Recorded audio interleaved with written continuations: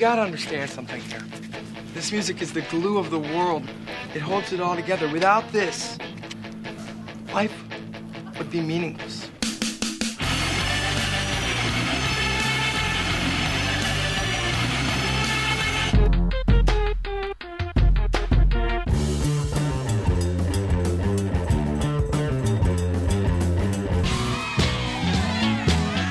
What are you getting so crazy about?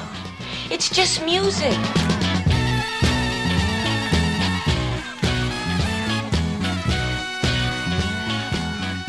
Welcome to Sound Opinions from Chicago Public Radio and American Public Media.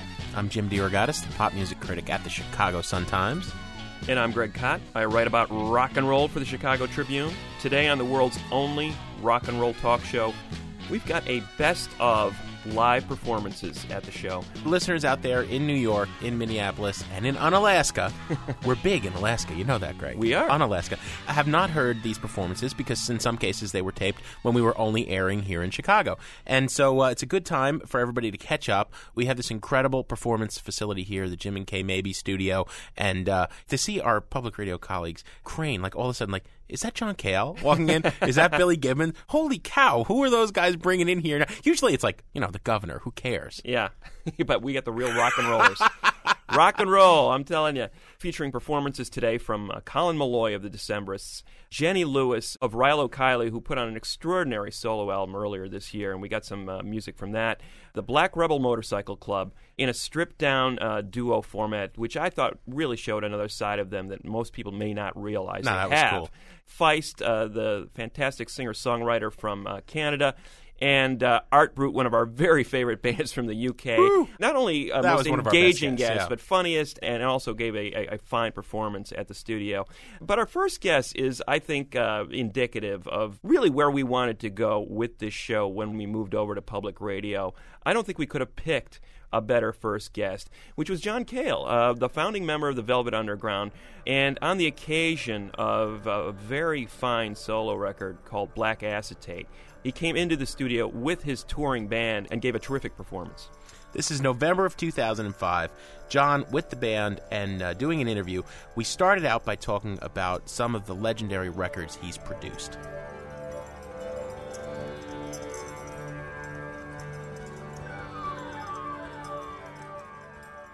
You as a producer, as a guy who sort of set the template for a whole generation of music by producing the debut albums of the Stooges and Patti Smith and Jonathan Richman and the Modern Lovers, and now your interest in hip-hop leads me to believe, do you ever have the notion of going back in the studio and saying, geez, what if we work in some hybrid areas with some of these newer artists that you're admiring, Pharrell Williams and Snoop Dogg, people like that? I'd love to spend an afternoon with Dre. But the hybrid is the answer. There's always a new hybrid around the corner. You're able to intellectualize it now, but was that kind of thought in your mind when you were producing those records, which became timeless back then? No, that was really about the personalities. I mean, the minute you met Iggy, the minute you met Patti, that was it. You knew that there was really a vision there, and it was just a case of, well, how do we get that with out, Iggy, right? You got 5 days to finish, record, and mix an album. yeah. You get it on.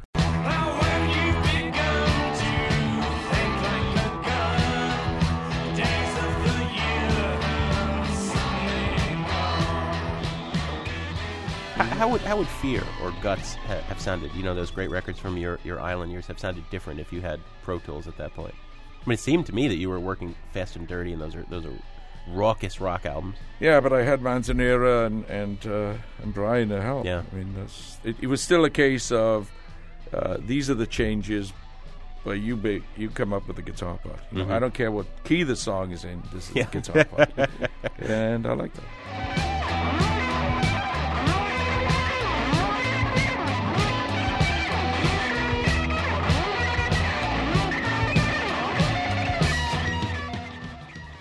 John, you are always going to be followed around with wherever you go, as long as you live, and then when you die, you will still have John Cale, founder of the Velvet Underground. How does that legacy hold up for you? I mean, I know there's been a lot of ups and downs, some acrimony there. I was in your apartment in New York when you and Lou were exchanging faxes. The famous fax war, yeah.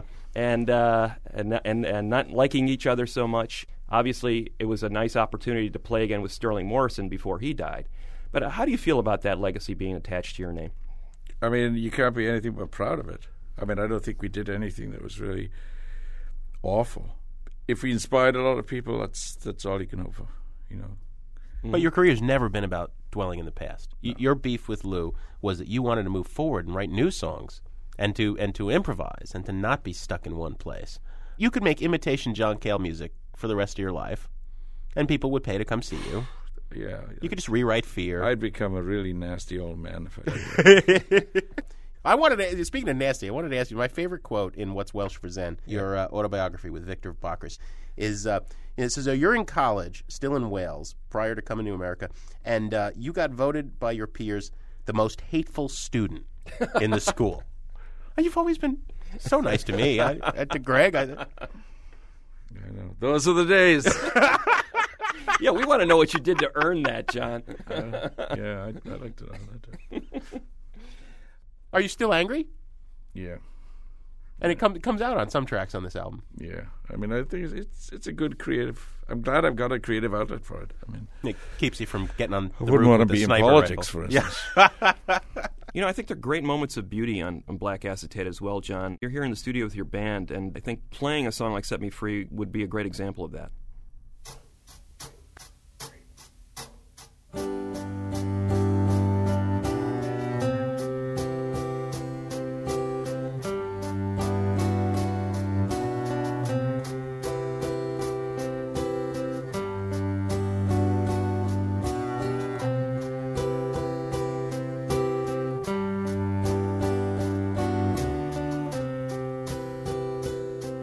There's a carnival lady in a 10-gallon hat.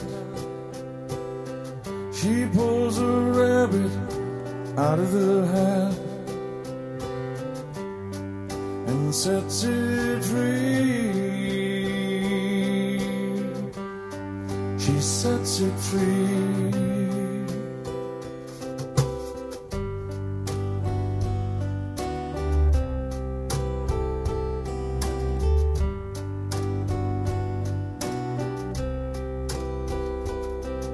The lady wants you to dance to the sound of her castanets.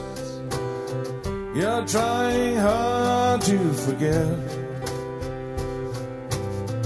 It sets your teeth on edge when she tries to set you free. And you walk in the rain up to your ankles in water, fixated on a vision of the hangman's daughter and what she'll mean to you if she should set you free. Free again and again.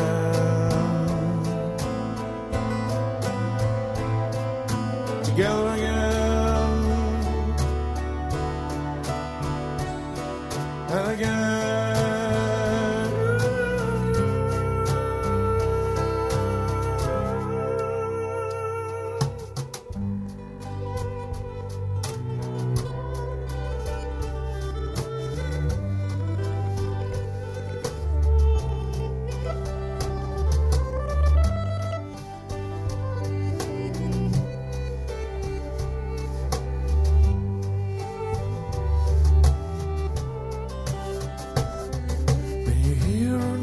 In the distance, and you see the sun go down. The streets are full of junkies, there's a lot of them about, and you feel them getting closer. They're breathing down your neck, and you're the only one left. You're the only one left that doesn't wanna be free. You don't want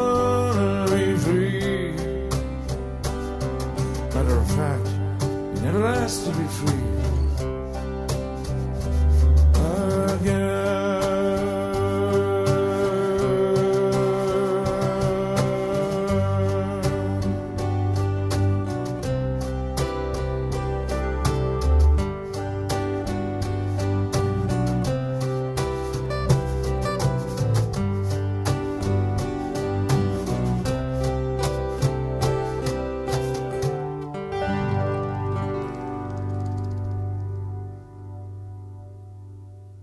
Ooh, man, that was Set Me Free from John Cale, his most recent solo record, Black Acetate, as performed right here on Sound Opinions.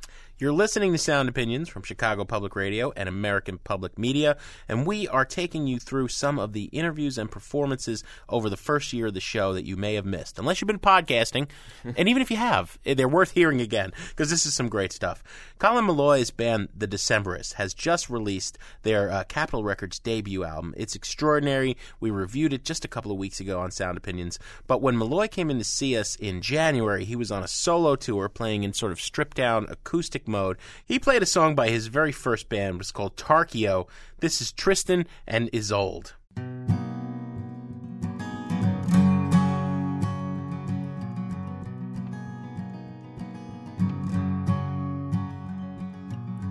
Would you like to go out tonight? Said Tristan to Isolde. It's a lovely night to go to the Odeon and sit in the back row. I'm sick of staying in.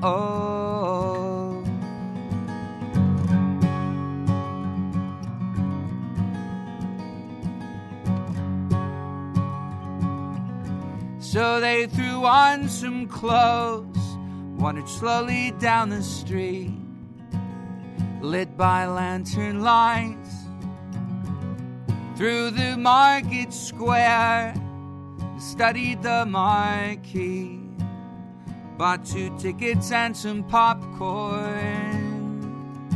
and on the screen the hero stands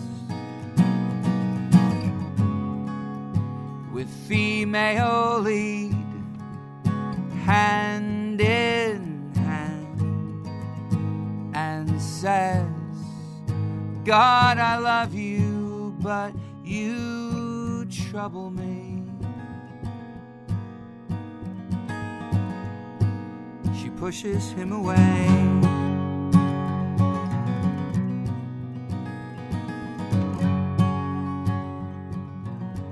And as the credits rolled, Tristan turned to Isolde, said, what did you think?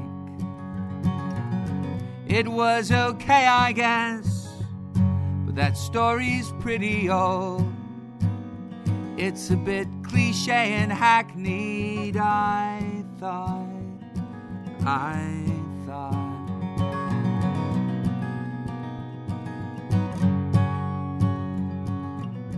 And back out on the street, they stopped for some ice cream, talking quietly.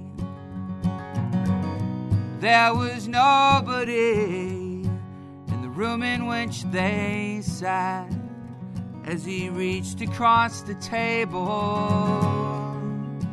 And just as their fingers caught, timidly he whispered soft and says, God, I love you, but you trouble me.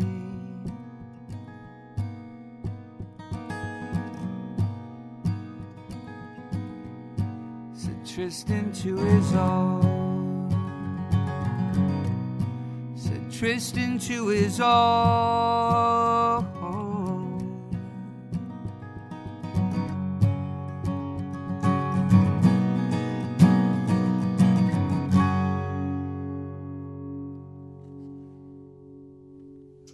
Nice, cool, nice tune Tristan from and Isolde. Thank you. Colin Meloy's first band, Tarkio. Moved on to the Decemberists, and the Decemberists are sort of regarded, they've been dubbed an orchestral pop band, very lush kind of orchestrations on the records, elaborate arrangements.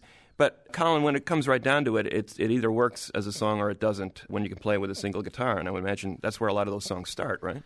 Yeah, definitely. I mean, again, that's one of the nice things about this solo tour is that people, I think, those who want to, can really hear these songs in the way they were originally written and, recorded. I demo everything basically just with voice and guitar. before I turned it over to the bandmates, so you can just see it in its original form. And a song like Tristan and Isolde betrays those literary roots of yours. You were a creative writing major, right? Mm-hmm. Yeah. And storytelling is what you really want to do, whether it's one guitar and a voice or with the entire Decemberist kind of fleshed out arrangement. Yeah, I mean, I hate to refer to myself as a storyteller. I think there's something kind of trite about that, like calling songwriters storytellers. I don't know. That makes you think of like Bruce Springsteen with the guitar on VH1. Right, that might just be my conceit. But it's just more interesting and more challenging for me to create some sort of narrative, even if it's really literal or really abstract. I feel like the best songs are the ones that feel like they have a nice arc to them and follow similar patterns as you would follow writing a short story. So I guess I just kind of apply the same rules. Much like the Zombies or some of the bands in the early psychedelic era in England, you're interested in capturing kind of lost eras. I mean, sometimes you're writing about the Victorian period or pre-World War I, or Tristan and Isolde didn't meet at the shopping mall. I mean, right, yeah. I guess it's just trying to juxtapose the two, the sort of old world aesthetic with more of a modern sensibility. And I think it's interesting you bring up the Zombies, because that was a huge part of the psychedelic movement of the 60s. It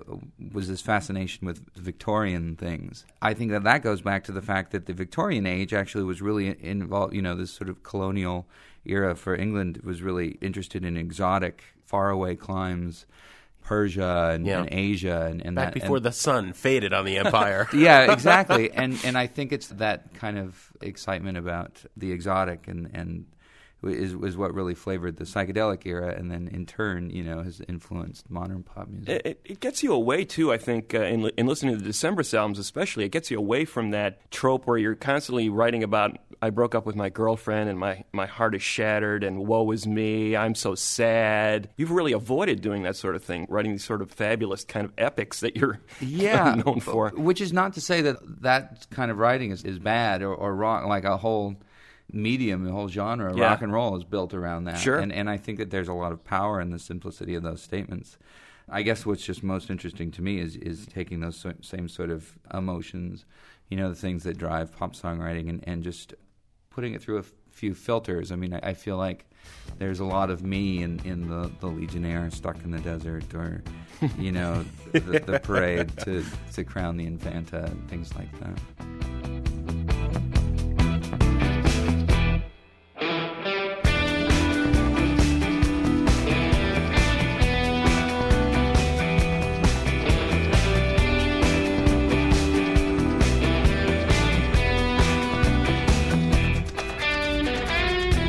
That's Colin Meloy. Yes, he is the Legionnaire in the desert. He's also... you can hear how it led to the new 4-part, 12-minute suite on the new album. You can hear where it was coming from.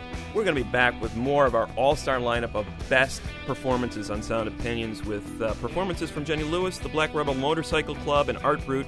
That's all going to be next on Sound Opinions from Chicago Public Radio and American Public Media.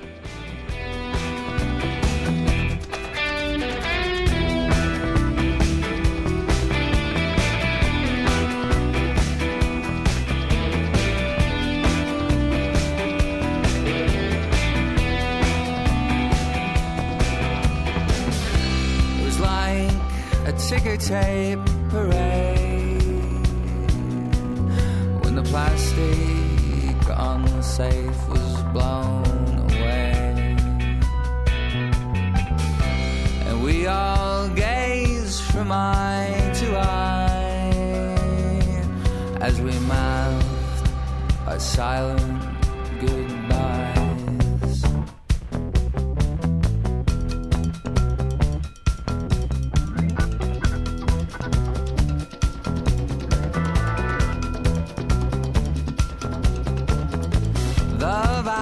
Sleeping like a bastard. It stinks of slumber and disaster. 2 words I spoke on the top wire. I was of poor folk, but my mother had a rabbit fur coat. Then a girl of less character pushed her down the LA River and over that raft. Welcome back to Sound Opinions from Chicago Public Radio and American Public Media. I'm Jim DeRogatis of the Chicago Sun-Times. My partner is Greg Kot of the Chicago Tribune. And that great voice you just heard moments ago, that belonged to Jenny Lewis. She's probably best known for being the lead singer in the band Rilo Kiley. We know and love her as the solo artist, Jenny Lewis, who put out a great record earlier this year called Rabbit Fur Coat. It's an album filled with what I like to call secular gospel music, which is basically taking the sound of gospel, that haunted fervor that you associate with those great gospel records of the first half of the 20th century, and taking it into a more modern, secular area. She's singing about everyday life, bringing that sound to it. No, absolutely. And Jenny came into the studio with her band, which included the backing vocalists Lee and Chandra Watson, who also put out a really good record on their own last year. Yep. The Watson twins are very much part of the sound of this album and are part of this performance. But before Jenny played for us, we asked her about the religious and spiritual songs that sort of run through the whole disc. I didn't really intend to write a record about believing or disbelieving in God. And I think the beginning of the record with a song like The Big Guns kind of poses these questions. And by the end of the record, I don't think I've really figured anything out at all. Kind of just chasing my own tail a little bit. Mm-hmm. And I don't really pretend to understand, nor do I intend to preach to anyone. But I think, the songs are definitely secular, but I think the girls, of course, bring a gospel element. Yeah, can you speak to that a little bit, Lee and Chandra? Your background and how you connected with Jenny in terms of this kind of music. I would say, we started singing in choirs in Louisville, Kentucky, which is where we grew up. We learned how to sing harmonies there, but it was kind of something that came very easy to us. I think being twins and being sisters, it's something that you just sort of innately know where that person's going to go in their harmonies. It's something that we've always kind of had this style of singing, and when we met with Jenny, the songs just immediately clicked, especially with that song, like the call and response aspect of it. Doing that, just came naturally to us, and we've just we come from country and bluegrass music, and that has a lot of gospel and religious influence in general, so I think that has helped, and we love soul music as well, so it sort of all kind of comes together to make a pretty picture. Well, it sounds great, and I think it was kind of unexpected, Jenny, from you. People didn't realize maybe that you had this side to you, listening to the Rilo Kiley records, which are more, pop records, pop rock, and this is soul gospel side to you. And I know that you've mentioned this Laura Nyro record that she made with LaBelle, Gonna Take a Miracle, is kind of a signpost for you. And again, it's not like, I was listening to Black Flag B-sides. I was listening to Laura Nyro, So to talk a little bit about that influence on this record. I don't know if this record sounds anything like that great Laura Nyro record, but all I know is that it was the first record of my mother's record collection that I fell in love with, and we would sing along to it, on Sundays in the kitchen while making breakfast. So it was really important to me, and I think it sort of left with me the desire to sing with women. Having grown up singing with my mom and my sister, it kind of made sense to then sing with the girls. But that's just a great record, and we've been touring a little bit, and we do a song from that record, which isn't actually a Laura Nyro song, but it's called I Met Him on a Sunday. Well, I met him on a Sunday. Ooh.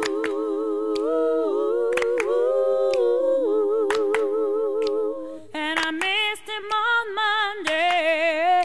Ooh.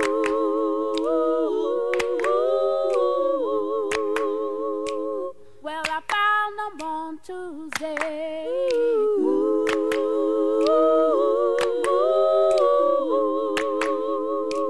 And I dated him Wednesday. Ooh. It's great to just kind of pay homage to one of my favorite records. And I take it this kind of music maybe didn't fit onto a Rilo Kiley record? Well, I don't know if that was really, if I was really aware of that. I think when you're in a band, people tend to want to participate. So a song like Rabbit Fur Coat wouldn't make it on a Rilo Kiley record. There would be a shaker or a synthesizer or, something going on underneath.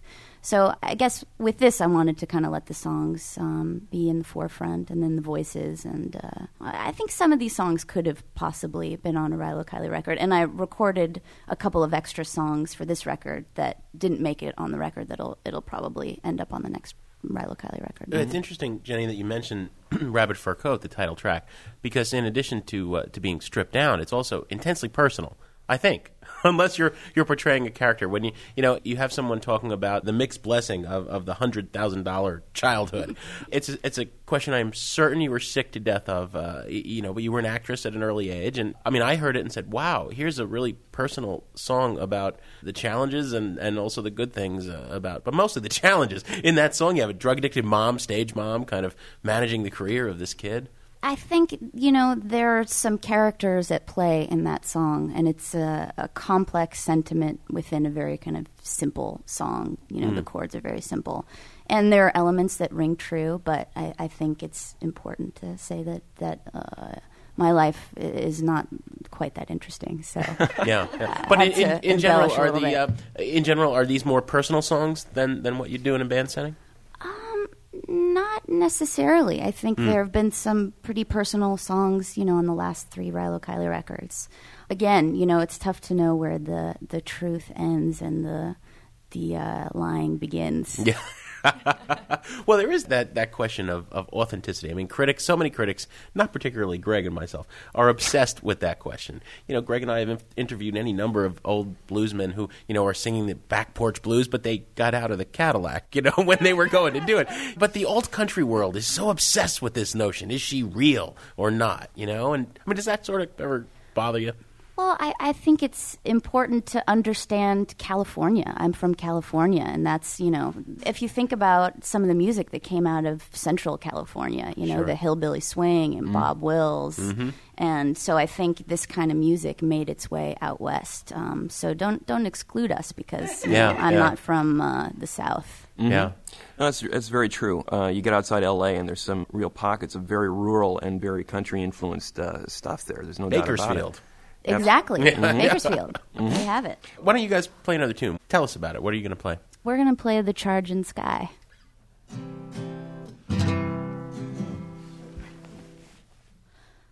One, two, three, four.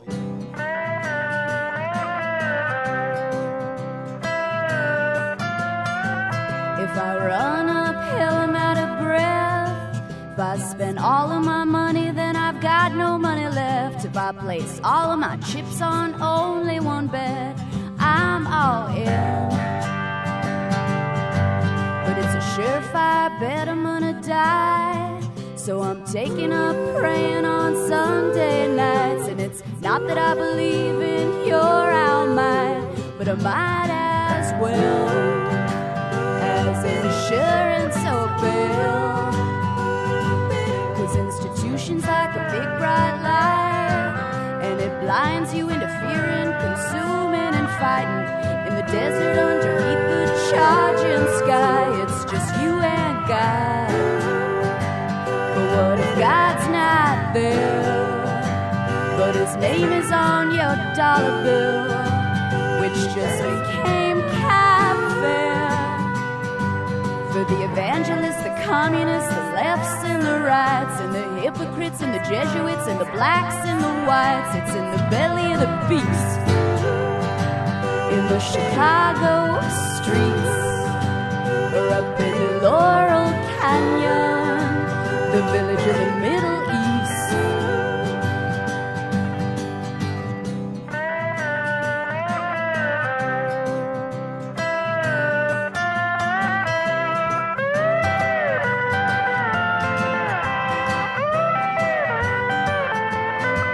Still they're dying on the dark continent. It's been happening long enough to mention it. Have a mention my parents are getting back together again. It's been 25 years of spreading infection. Somehow we're not affected. So my mom, she brushes her hair, and my dad starts growing Bob Dylan's beard. And I share with my friends a couple of beers in the Orlando streets, in the belly of the beast.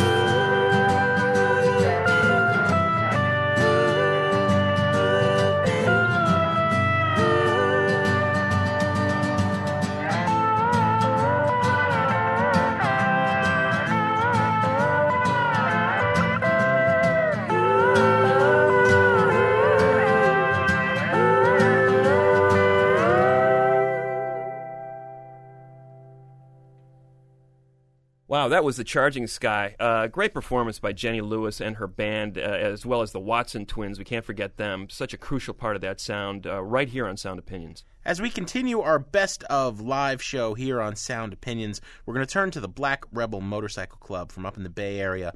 Peter Hayes and Robert Turner of the band came through town in support of their mostly acoustic album, Howl, this past March. It's a different sort of record, Greg, and a different kind of performance from BRMC. I like the way you guys have just completely exploded all the attempts to sort of stereotype you guys. People seem to think they had you figured out after the first album, and now the third record, Howl, you compare the third album to the first one, and you think, wow, there's two different bands here, but it's when in fact it's one and the same. The first record really dense, layered, almost a forbidding kind of electric assault, and now you've made a very stripped down acoustic record. Yeah. On that first record, everyone was saying these guys are just redoing the Jesus and Mary chain. Did that bother you? We'd always, anytime we'd be interviewed and it would be a question about, what are your influences? It would be My Buddy Valentine and Mary Chain and Stone Roses and Bob Dylan and Sam Cooke. And, we'd name them all and then we'd read the interview and they would cut the Dylan and the Sam Cooke out and they would kind of make a point about, they're a very British sounding band. And they would try and spin their article the way they needed. We'd always, we were trying to warn people what was coming best we could. It was just always kind of, edited down. So this record wasn't edited down. This is the other side of the coin, I guess. And it was always coming. My heart was always with kind of old kind of staple singers and Sam Cooke and Otis Redding and a lot of kind of more things like that I think is kind of the most, for me, like, if I could do that for real, I'd probably skip out on this rock and roll thing and do that, but I'm no, soul singer, so I just think that music just comes from the heart and the gut, and so I feel it a bit more than anything. So gospel song and some things like that, I just wanted to try, it's kind of the way we look at it. When I reviewed the album, I compared it to an experiment like the Rolling Stones' Wild Horses. They were out of their genre element too, but by paying homage to this music they love, they came up with something completely fresh and new, and just one of their most heartfelt songs, which is how Howl struck me from the get-go. Right on, thank you.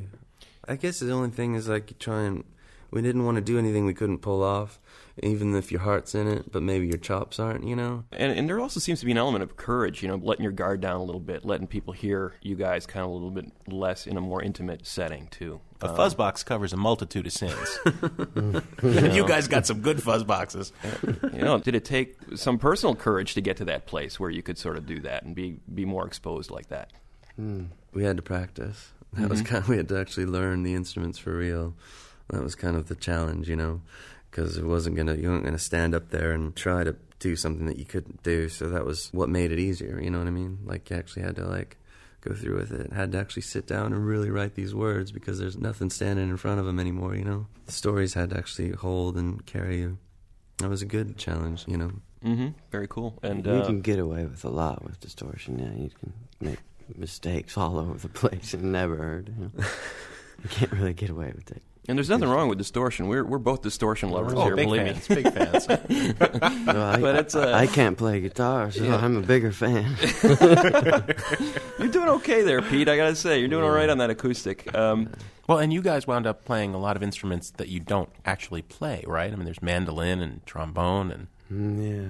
Well, we played that in high school. That was the thing that we didn't know it. We were in different grades. He was like a year above me, but we were both in band. We were both trombone players. We didn't know it until just a couple years ago. Wow. So this was in San Francisco? We both tried to keep it as quiet as we could. You don't brag about that one very often. We're with Black Rebel Motorcycle Club on Sound Opinions on Chicago Public Radio. What do you guys got for us? Well, we got Shuffle. Yeah.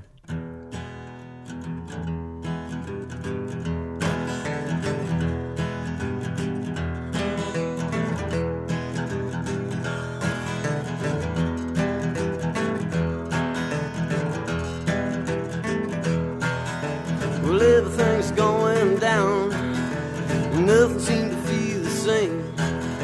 Well, no one seemed to know my name, and no one seemed to go my way.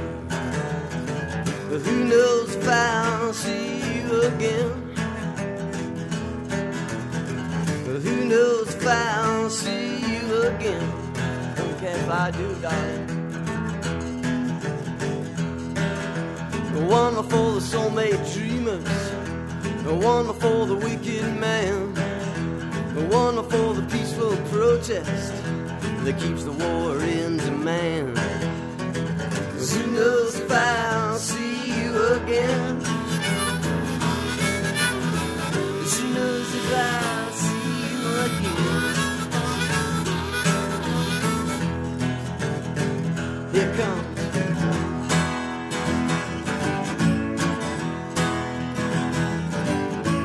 time won't save our souls. Time won't save my soul. Time won't save our souls. Time won't save my soul, no.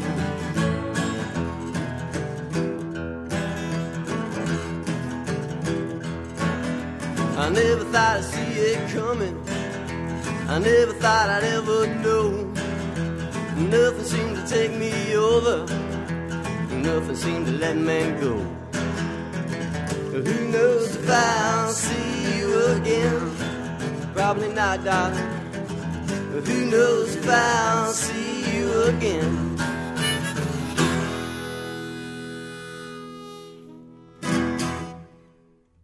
Sounds good. Thanks, guys. Peter Hayes and Robert Bean of Black Rebel Motorcycle Club. True or false? Black Rebel Motorcycle Club was Brando's biker gang in Wild Ones, right? Yeah. There you go. All right. I wanted to make sure I had that right. What was the other gang's name? Oh, man, I don't know. The Beatles. The Beat, really? Mm. Wow. That's a good trivia question. That is a great one. Kind of takes guts, though, in San Francisco to come out with a name like that. I mean, that's like Hell's Angels Central still, right? I don't know exactly. A little bit. We got trouble once we left San Francisco. Once we started traveling around the country, and you get motorcycle gangs coming out and being, a little bit put off and not really knowing what's going on. And then they would just see Black Rebel Motorcycle Club on this marquee, and they'd come and they'd inform us that you have to be sanctioned by the Hells Angels to call yourself a motorcycle club. Which, it's a thing they take seriously. So we understood, but we'd also say, we're not trying to be anything we're not. We're just a band coming through town and buy them a beer and turn up the fuzz box and hope they don't throw anything. Loud as possible. Now, fellas, just put those pool cues down. Let's all sit down and have a beer. All right, they're good guys. And then they teach you a little something about the real story of that film, because it's a true story. And that was the first story that any motorcycle gang was ever anything but just nice, could bring home to mom and dad, and then all of a sudden they had this horrible reputation. They were just old like Air Force pilots that wanted to hang out together and still ride bikes, and that was all it was. And then they became the bad people that you don't want to see come and roll into town. Wow. Well, thank you guys for coming in. This has been a complete treat. Thank you for having me. Thanks, guys.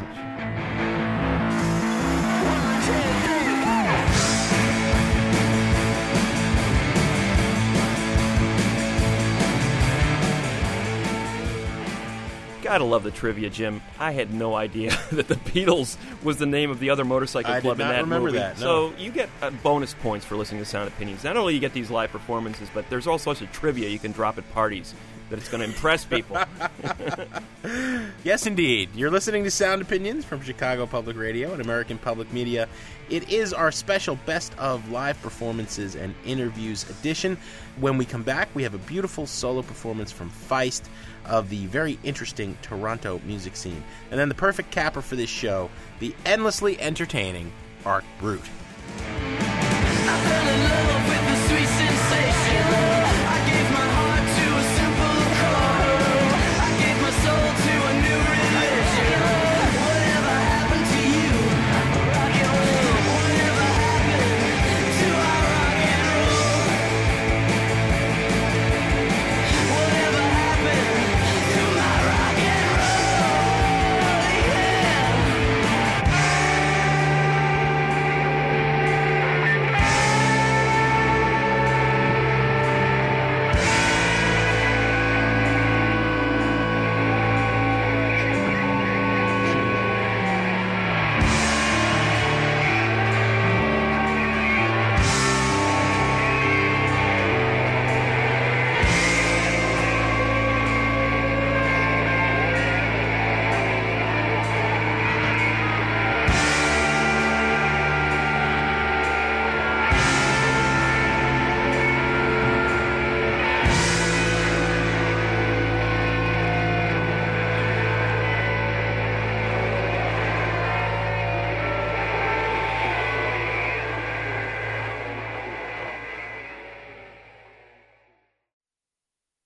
This is Sound Opinions from Chicago Public Radio and American Public Media. I'm Jim DeRogatis of the Chicago Sun-Times. My partner is Greg Kot of the Chicago Tribune. We're going to have a bit more now of some of our favorite guests from the show's first year.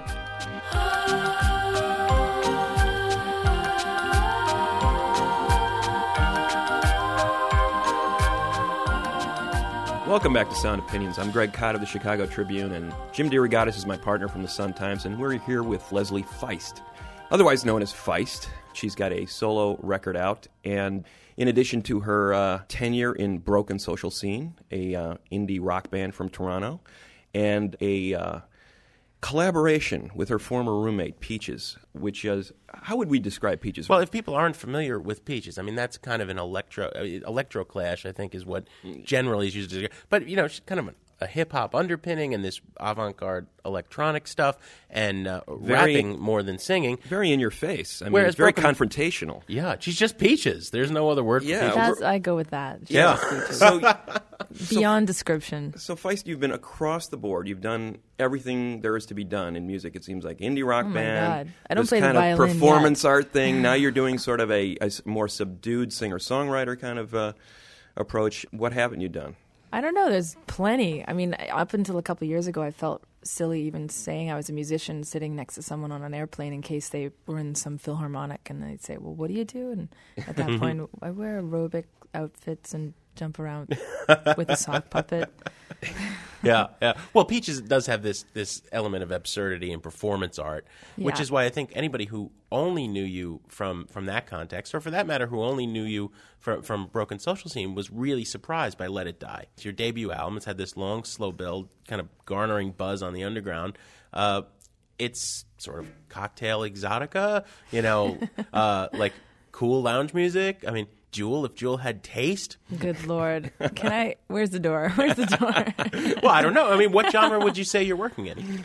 Well, I think it's always harder to put any kind of title on something that's coming from the inside. You know, I don't really know once it comes out, where does it land, you know, and depending on the country and the ears listening and the person and the context they're going to be comparing to of all the records they've had in their life, every person has some other, you know, I've actually been able to completely detach myself with a good ironic distance to laugh at all the descriptions I've heard because people compare it to stuff I've never heard and then stuff I have, and I, like, you know, every instance is really funny for me because. Well, that's fair enough. I think, you know, a lot of musicians do feel that way. But if you had to say someone that you most emulated that you wanted to. Oh, geez.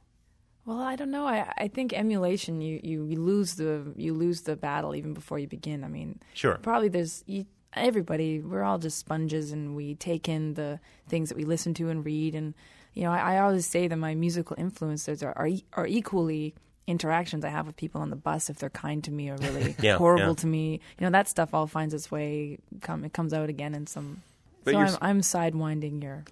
Well, no, it's, you know, dodging the question, but doing it charmingly. It started out exactly as you're sitting here, really, with a guitar and your voice and a 4-track tape recorder, basically. I mean, yeah, exactly. All that Peaches stuff and the Broken Social Scene stuff and a lot of other collaborations I did in Toronto. All that was happening simultaneously, and on any given weekend, someone could happen upon the little coffee house kind of place called Say What in Toronto, and I'd be playing a solo set with my 4-track with some backing tracks that I'd recorded at home that afternoon, and solo show. And then on Friday with By Divine Right, this rock band that I was in for a few years, where I was just a rhythm guitarist and I didn't sing, and I got to just jump on top of the monitors and play rock guitar. And they could walk into that on the Friday, and then Saturday it could be at an art gallery with Peaches and those early days. And that could happen any given weekend. Well, before people who haven't heard you, why don't you play us a song? And okay. First song on the record, and it's called Gatekeeper.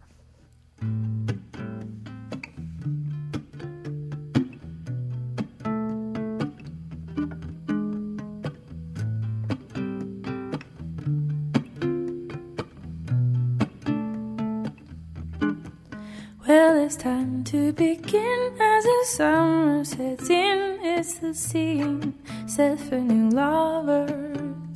You play a part painting at a new start, but each gate will open another. June, July, and August said it's probably hard to plan ahead. June, July, and August said, well, it's better to bask in each other. Oh, gatekeeper, seasons wait for you to nod. Gatekeeper, you held your breath, made the summer go on and on.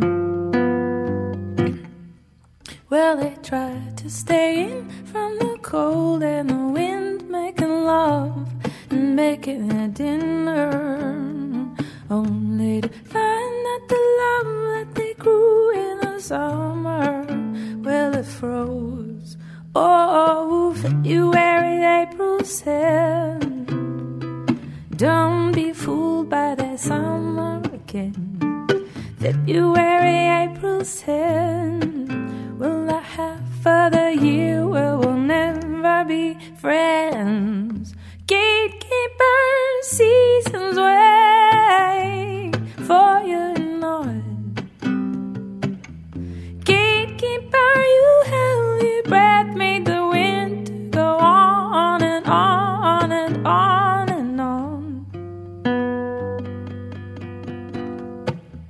Gatekeeper, gatekeeper, gatekeeper, seasons wait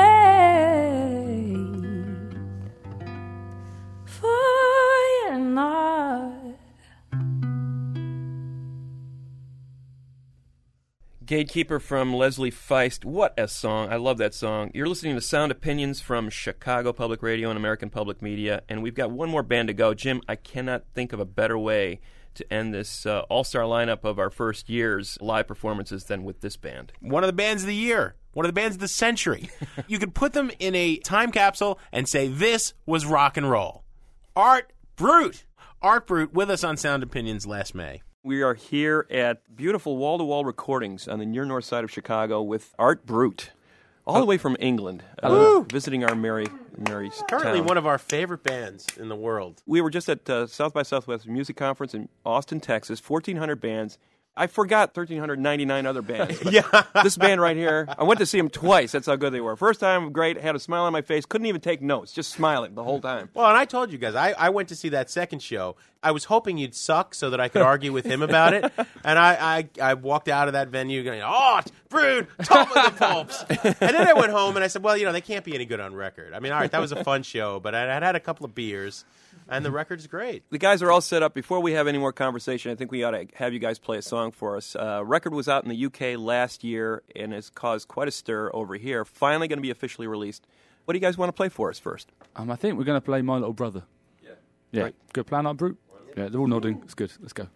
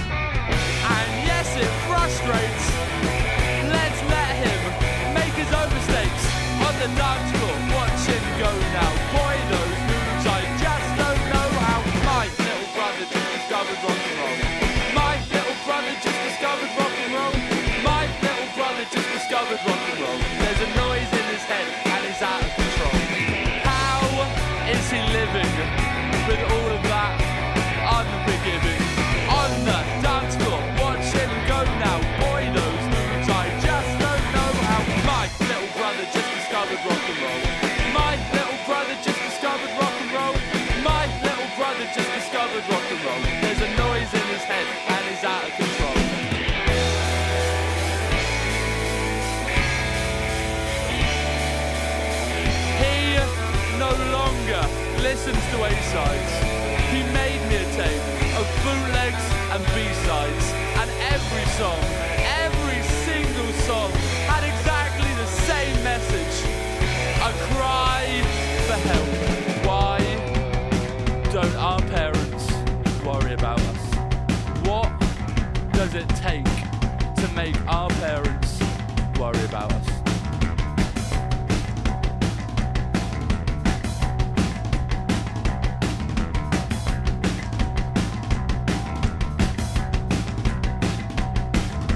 My little brother just discovered rock and roll. My little brother just discovered rock and roll. My little brother just discovered rock and roll. He's only 23 and he's out of control. My little brother just discovered rock and roll. My little brother just discovered rock and roll. My little brother just discovered rock and roll. One more time. My little brother just discovered rock and roll. My little brother just discovered rock and roll. My little brother just discovered rock and roll.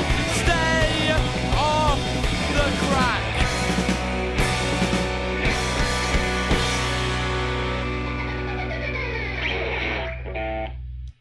All right. Art Brut is in the house. We're here at Wall to Wall Studios with Art Brut, Eddie, Ian, Jasper, Freddie, and Mikey. Thanks, guys, for coming in.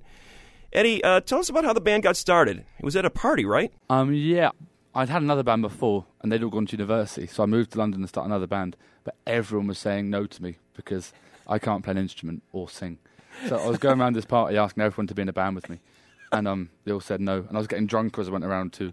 So by the time I got to Chris, our old guitarist, I was telling loads of lies and saying that I'd had albums out before, and I could sing like Frank Sinatra and all this business. And so yeah, he believed me and said that we'd have a band together. And then he taught Freddie, our bass player, how to play the bass. And I thought to even the scale up a little bit, I better get one of my friends in.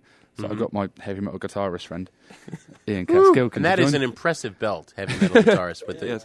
Both Art Brut guitarists have got like all sorts of studs on their belts. Ian and Jasper are comparing belts right now. Very, very rock. Too much rock.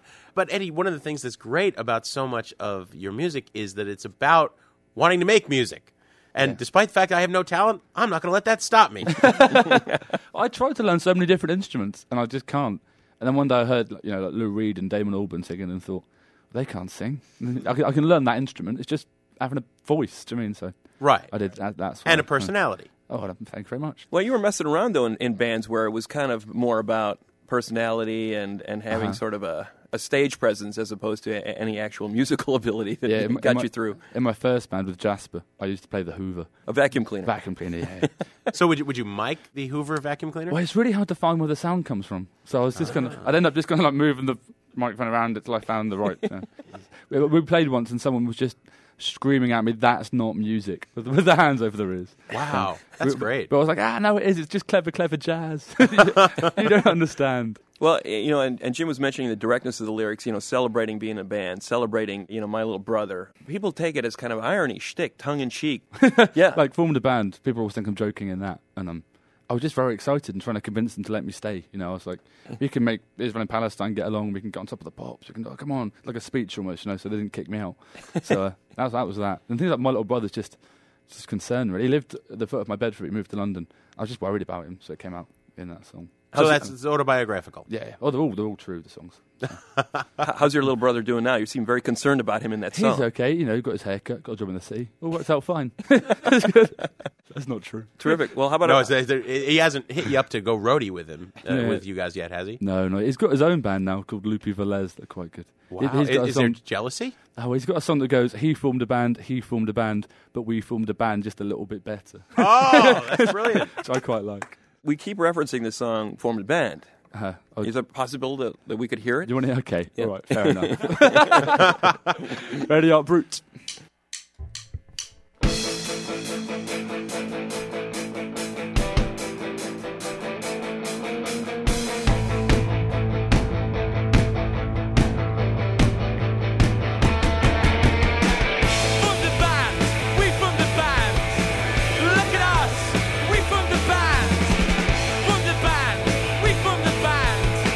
Look at us, we formed a band.